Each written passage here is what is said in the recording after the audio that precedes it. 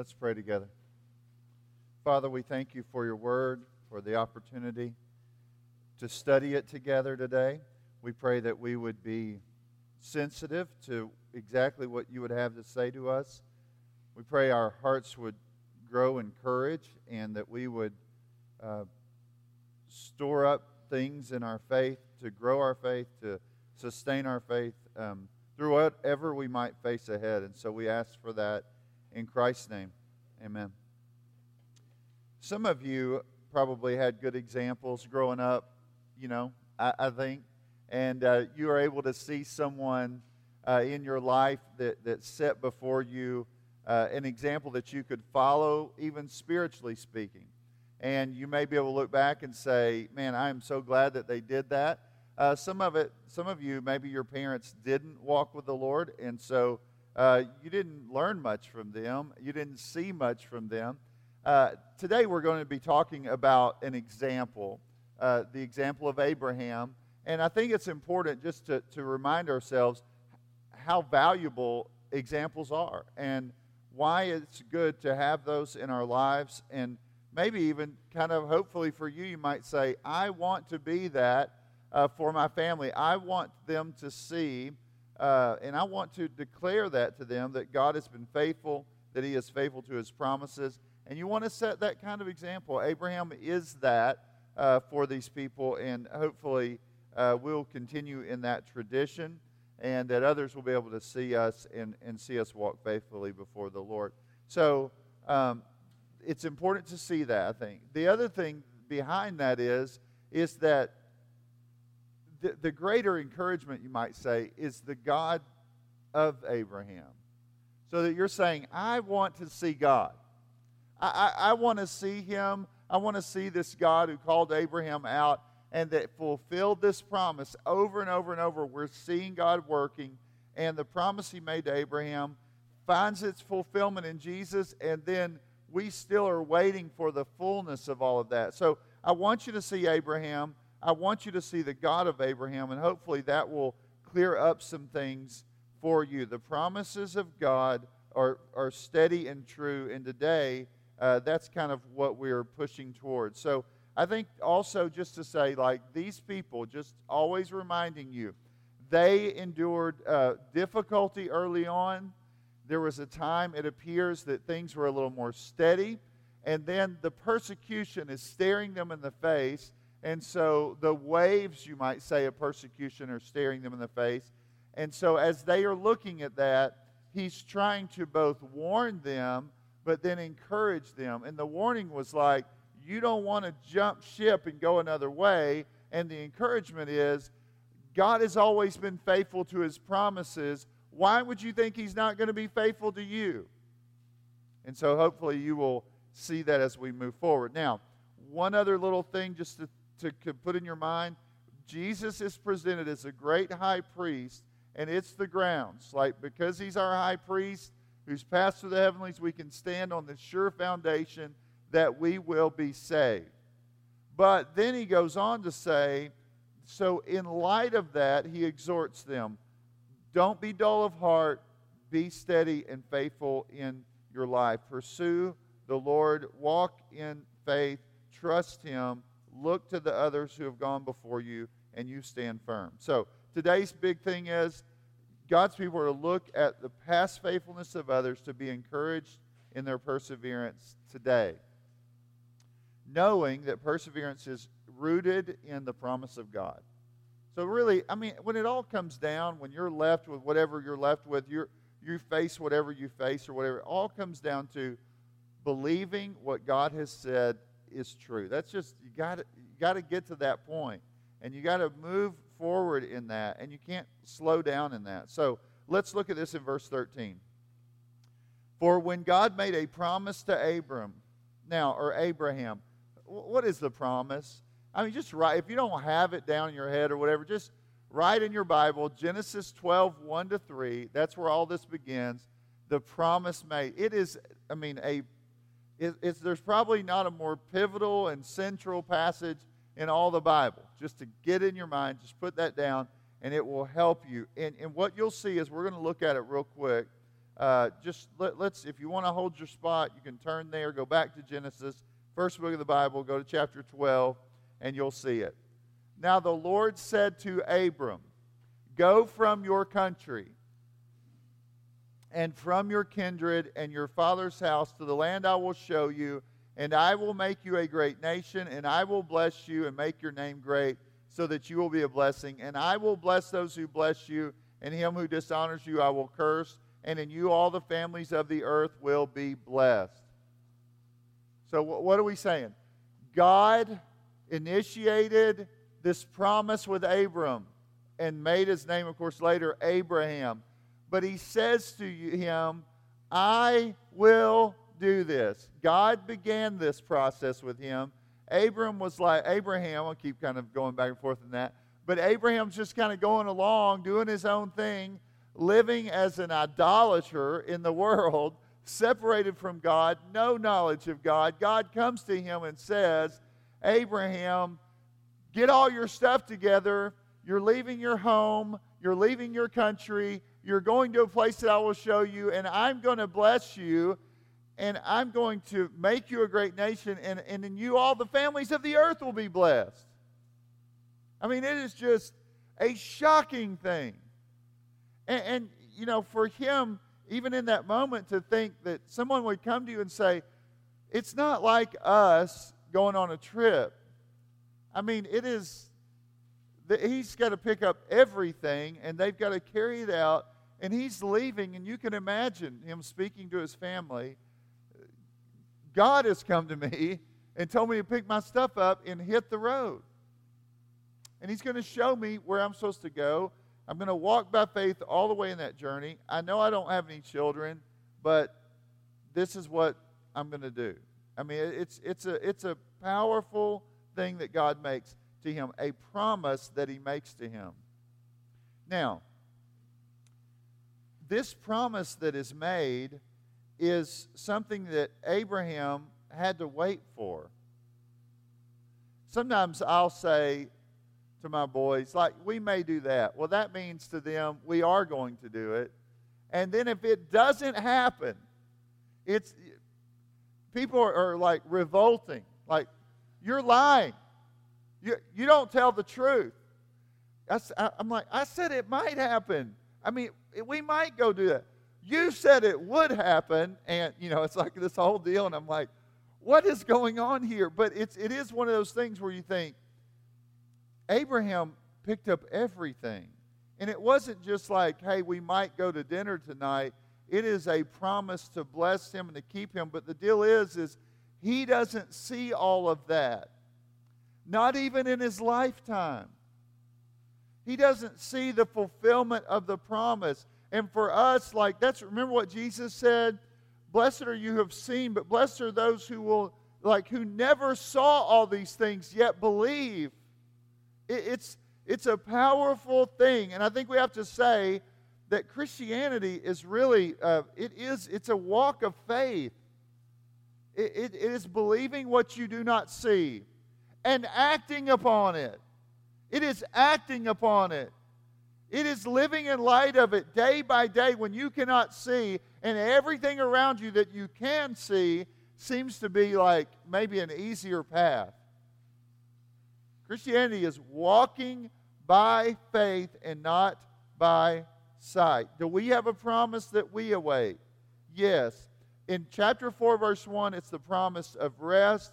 In chapter 9, verse 15, the promise of an eternal inheritance that we have to wait for, that we are waiting for now. Some of you didn't want to get up this morning. You come to church in faith, believing the promise. You give in faith, believing the promise. You serve in faith, believing the promise. You do it in faith because you believe what God has said, that you are not wasting your life by pursuing the things of God. You're doing it in faith. And Abraham believes God. And what you go on to say, he says, since he had no one greater by whom to swear, he swore by himself, saying, surely I will bless you. Now, what's happening here? he believes God's promise, and God is going to follow that up with an oath. Why would he have to do that? I mean, in part, most people, writers would say, God is kind of graciously coming down to humanity where we might say something like, I promise this, but we don't mean it. I will do this, but we don't mean it. But what we have to do then is get to that place where we say, okay, are you sure? Are you sure you're telling me the truth? And you say, I swear. And that changes things for us. So what is he doing? God is going to swear by himself. Why does he do that? Because usually, whenever someone makes a promise in this way or swears something, they are swearing to a higher power, something beyond them. And we'll talk about that a little bit further. But you just need to know that. Well, since God is the ultimate, there is nothing beyond him that you could swear by. So God makes a promise, and then he swears or makes an oath. Now, why would he do that? To help him stay, like, to the end. Sometimes you need multiple ways, and God in his grace would provide him multiple ways to say, I can wait. He said that he would do it. It's like what Jesus says, like, when Jesus said, like, and I'm going to return. And you say, what do you mean? And he would repeat it over and over. I'm coming back. I'm coming back for you. And you kind of need to hear that he will do what he says that he's going to do.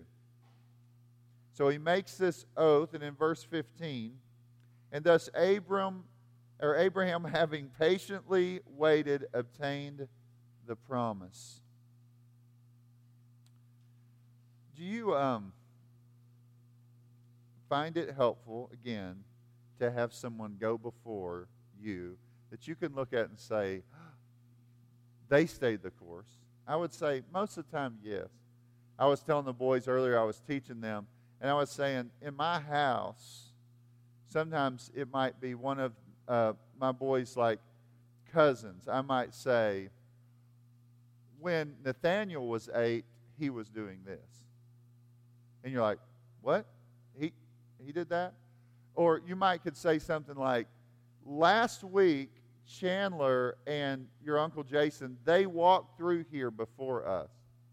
And everybody kind of perks up. They walked through here? Yep. Do you think we can? Oh, yeah, I think so. I think we can. Yeah.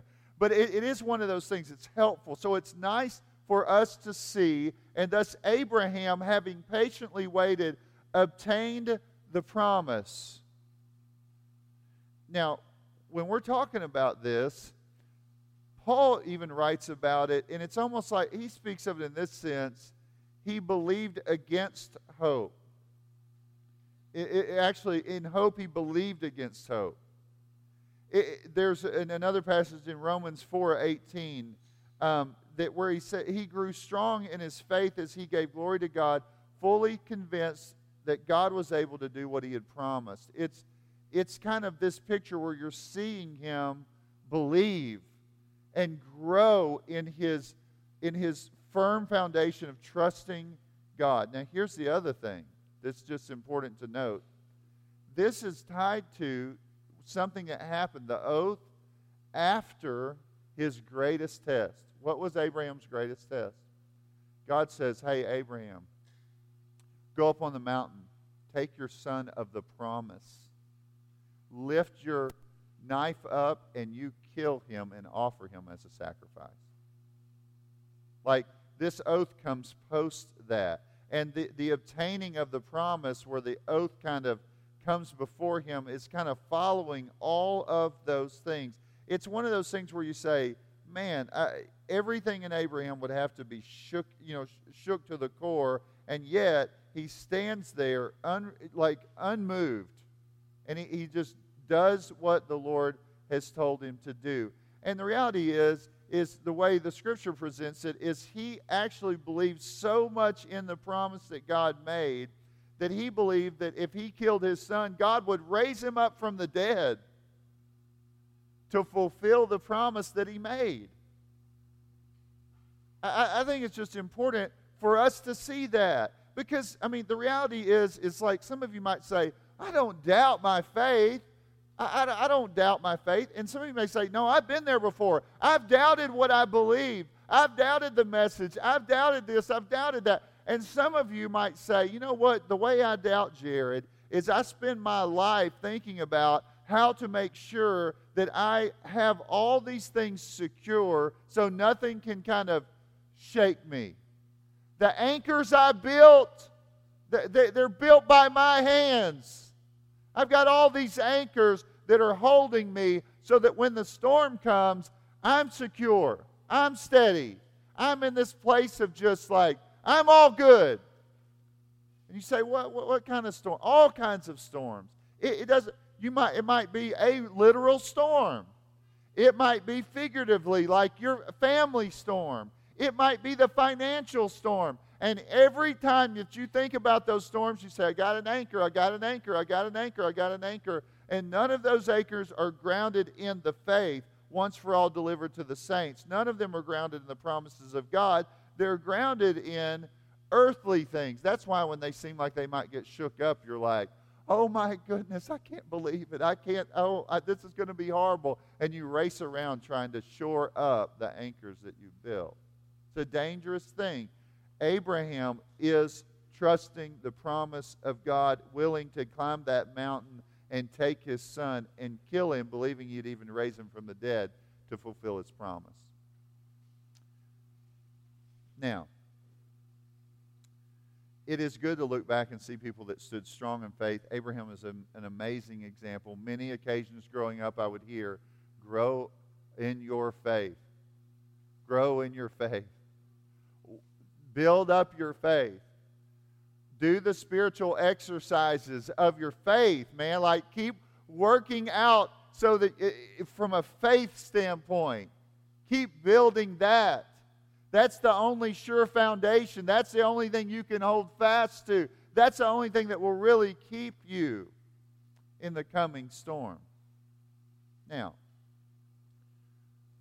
we move from that where we're saying, hey, God's promise confirms His oath. Like God is saying, it's confirmed by an oath, really. You could say when He makes a promise, He follows it up with it to Abraham. But really, He follows up that oath post one of the most difficult things that Abraham could face. Now, what's up with an oath? Look at verse 16.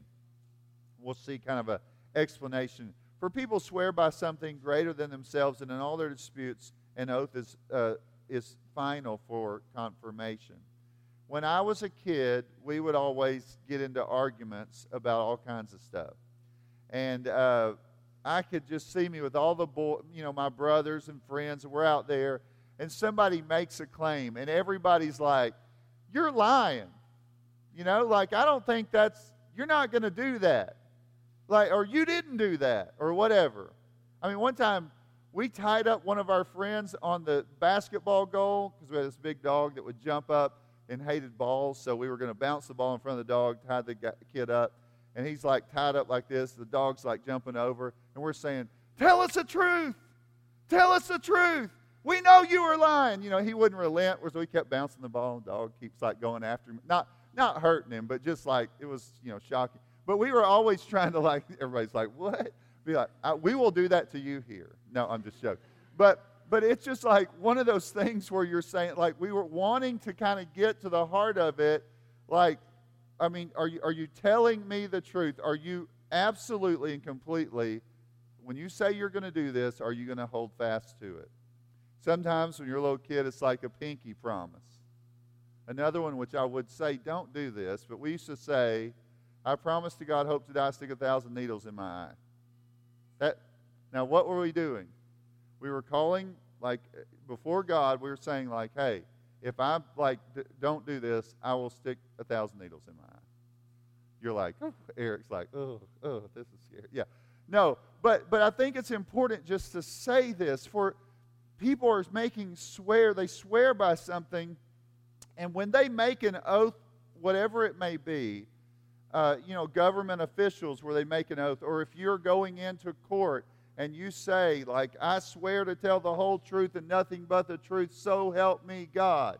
When I'm doing that, it's like, okay, we're done. Like, they're stepping up there, they're going to tell the whole truth. That's how things work, and that's what he's saying. When God's making this oath, that's what it's doing. It's just showing the reliability of it. It's not saying that God's unreliable.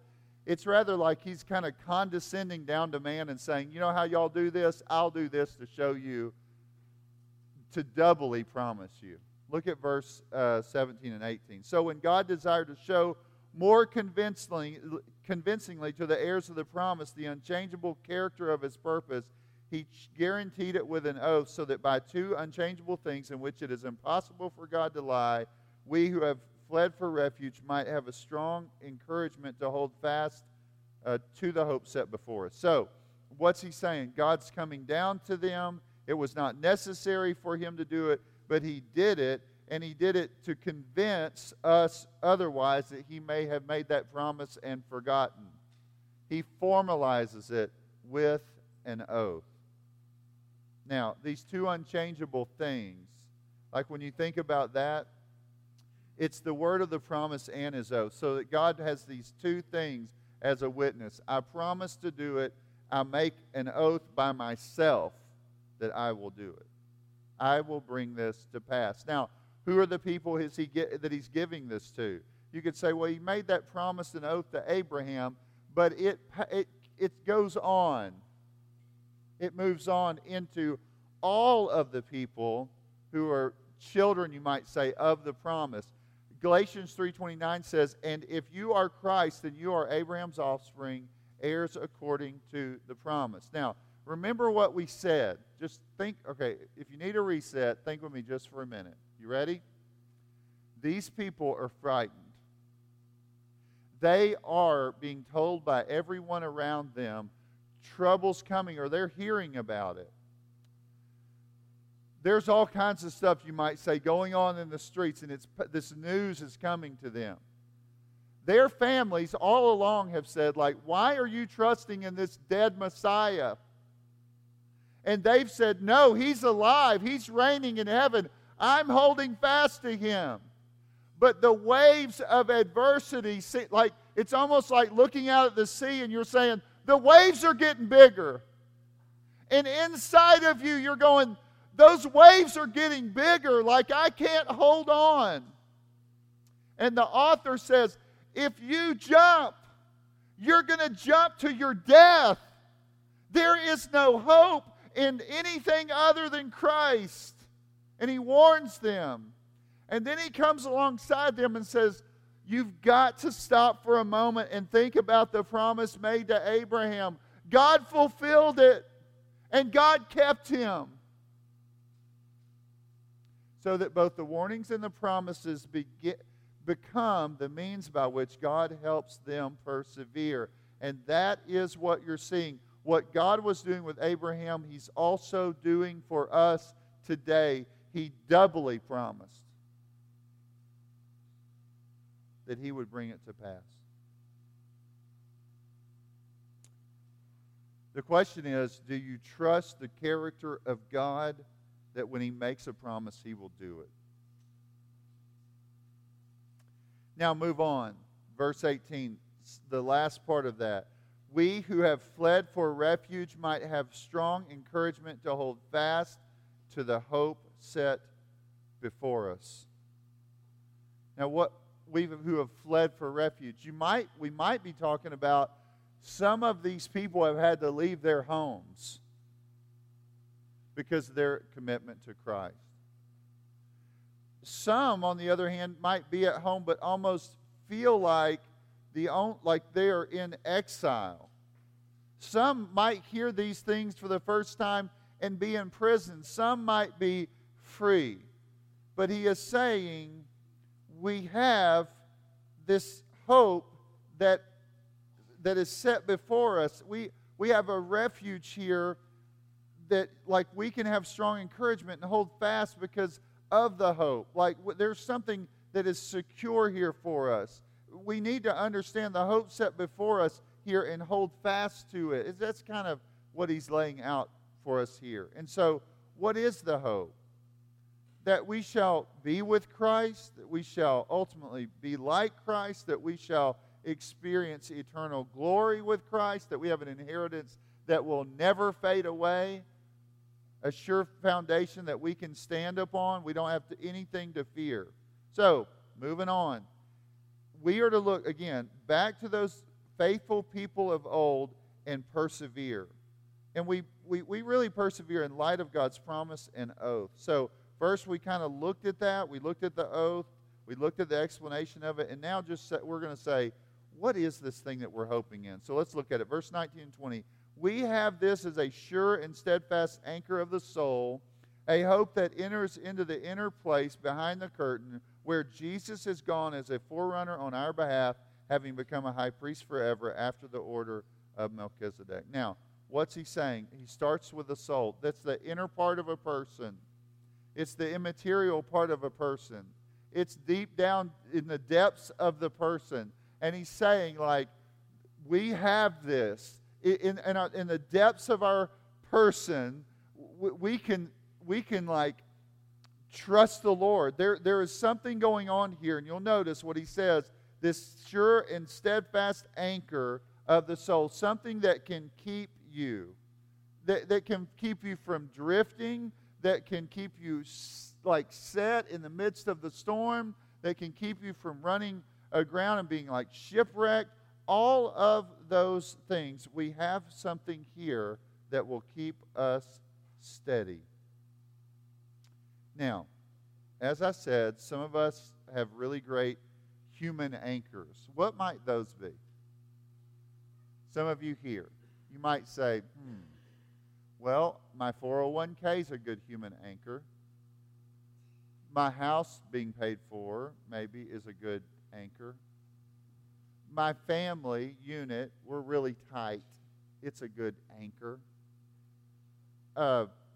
You could have a long list of the anchors where you say, oh, those things, those are the things that make me be able to sleep good at night. Right? But in these people's case, they did not have the luxury of saying, well, everything's together with our family. Some of them may have been torn from their family. Well, I have a really good job. Some of them in the early first century lost their jobs for the faith. Well, we have a nice house. Everything's kind of steady. It's paid for. Well, some of them maybe they've had to flee their house in the middle of the night, right? And what he's saying is we have a place for, not like it's an immaterial thing. It's something deep within your heart where you can go and hold fast. Now, the persecution's all around, insecurities everywhere, and they can fix their soul firmly on God who's made a promise to them and stand firm. Now, I want to read a couple of quotes to you that I think will help you think about this and think clearly about it. There is this difference,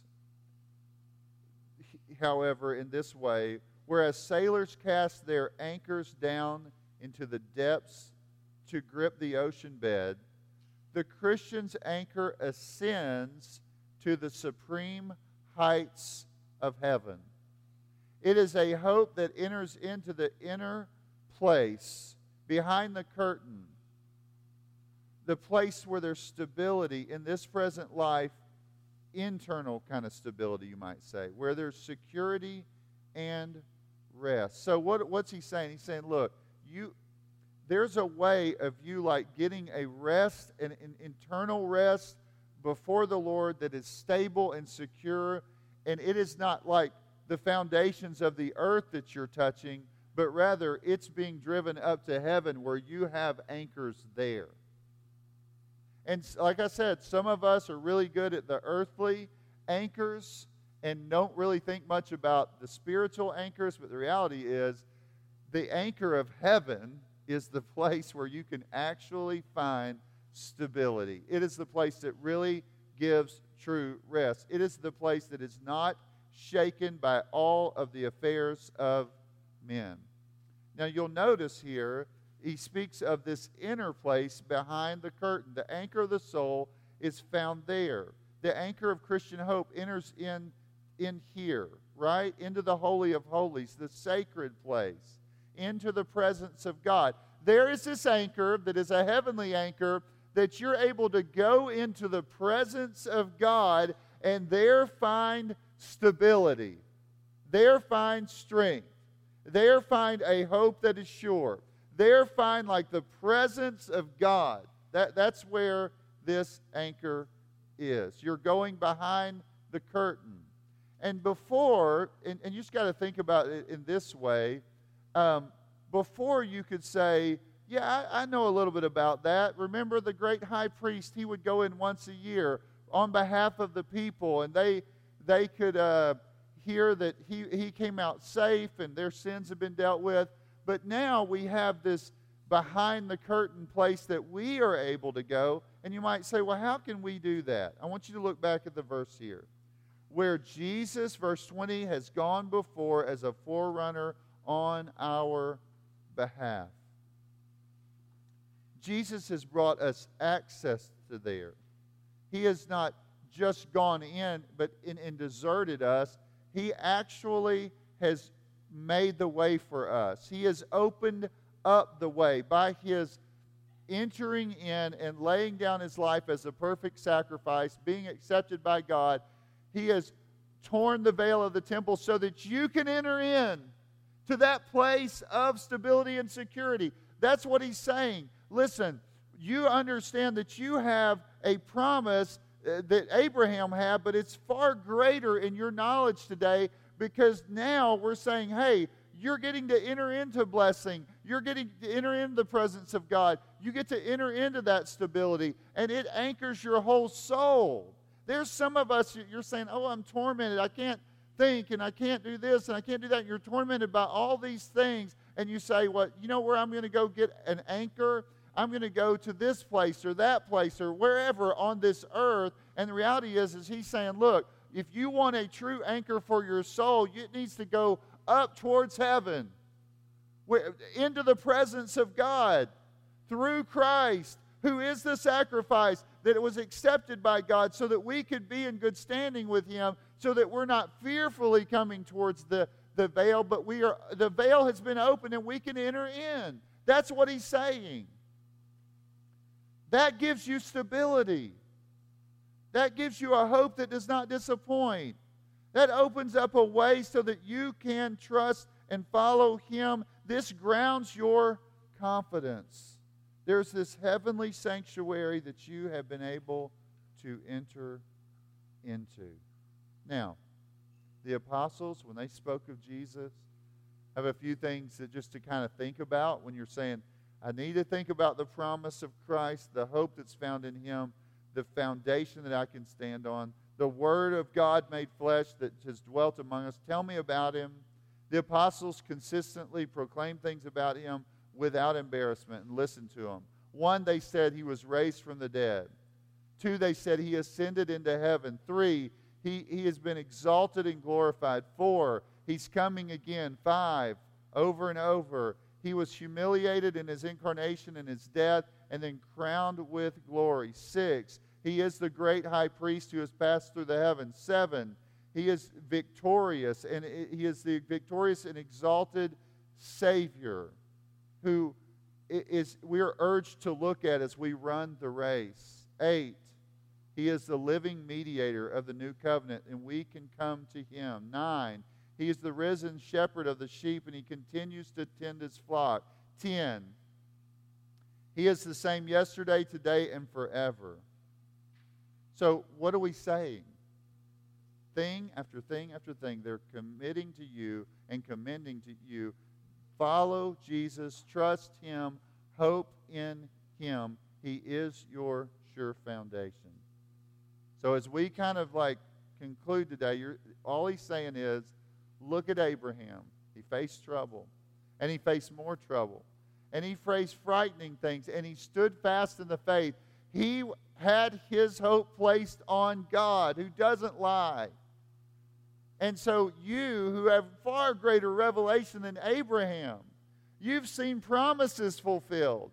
You've seen this hope realized in Jesus. Now you're looking forward to the future, but how much more do you know than Abraham? You run like Abraham. You trust like Abraham did, who rested in the promise of God. You set your anchor in heaven, where there's true stability, eternal stability, and where there's a hope where you can enter into this holy place and find comfort and refuge from the storm. Some of you might think right now, oh my goodness, the next few years there's coming a day and a difficulty that we have never known. And that may be the case. We don't know that. But what we do know is there is a foundation that we can set our hope upon that is so sure that any of our thoughts of like finding security on earth, those things grow strangely dim when we see and savor our Lord and our Christ. So, here we go. At the end, I wanted to read a hymn that we sing regularly, and for you to hear it again. We've done many today that really point us back to this reality, but I want you to just listen to it. My hope is built on nothing less than Jesus Christ, my righteousness. I dare not trust the sweetest frame, but wholly lean on Jesus' name. When darkness veils his lovely face, I rest on his unchanging grace. In every high and stormy gale, my anchor holds within the veil. His oath, his covenant, his blood support me in the whelming flood. When all around my soul gives way, he then is all my hope and stay. When he shall come with trumpet sound, oh, may I then in him be found. In him my righteousness alone, faultless to stand before the throne. On Christ the solid rock I stand, all other ground is sinking sand. Let's pray. Father, we thank you for your word. We thank you for your word of promise. We thank you for your stability of like upholding that. We thank you for your oath that just helps sure us up. We thank you for the example of Abraham who trusted in you by faith. And we pray, Lord, that we would have a soul that is anchored. When we're afraid and frightened about this present age and what's going on around us, I pray that we would not try to build a foundation on sand, but build the foundation on the heavenly rock, and that rock being Christ. In his name we pray. Amen.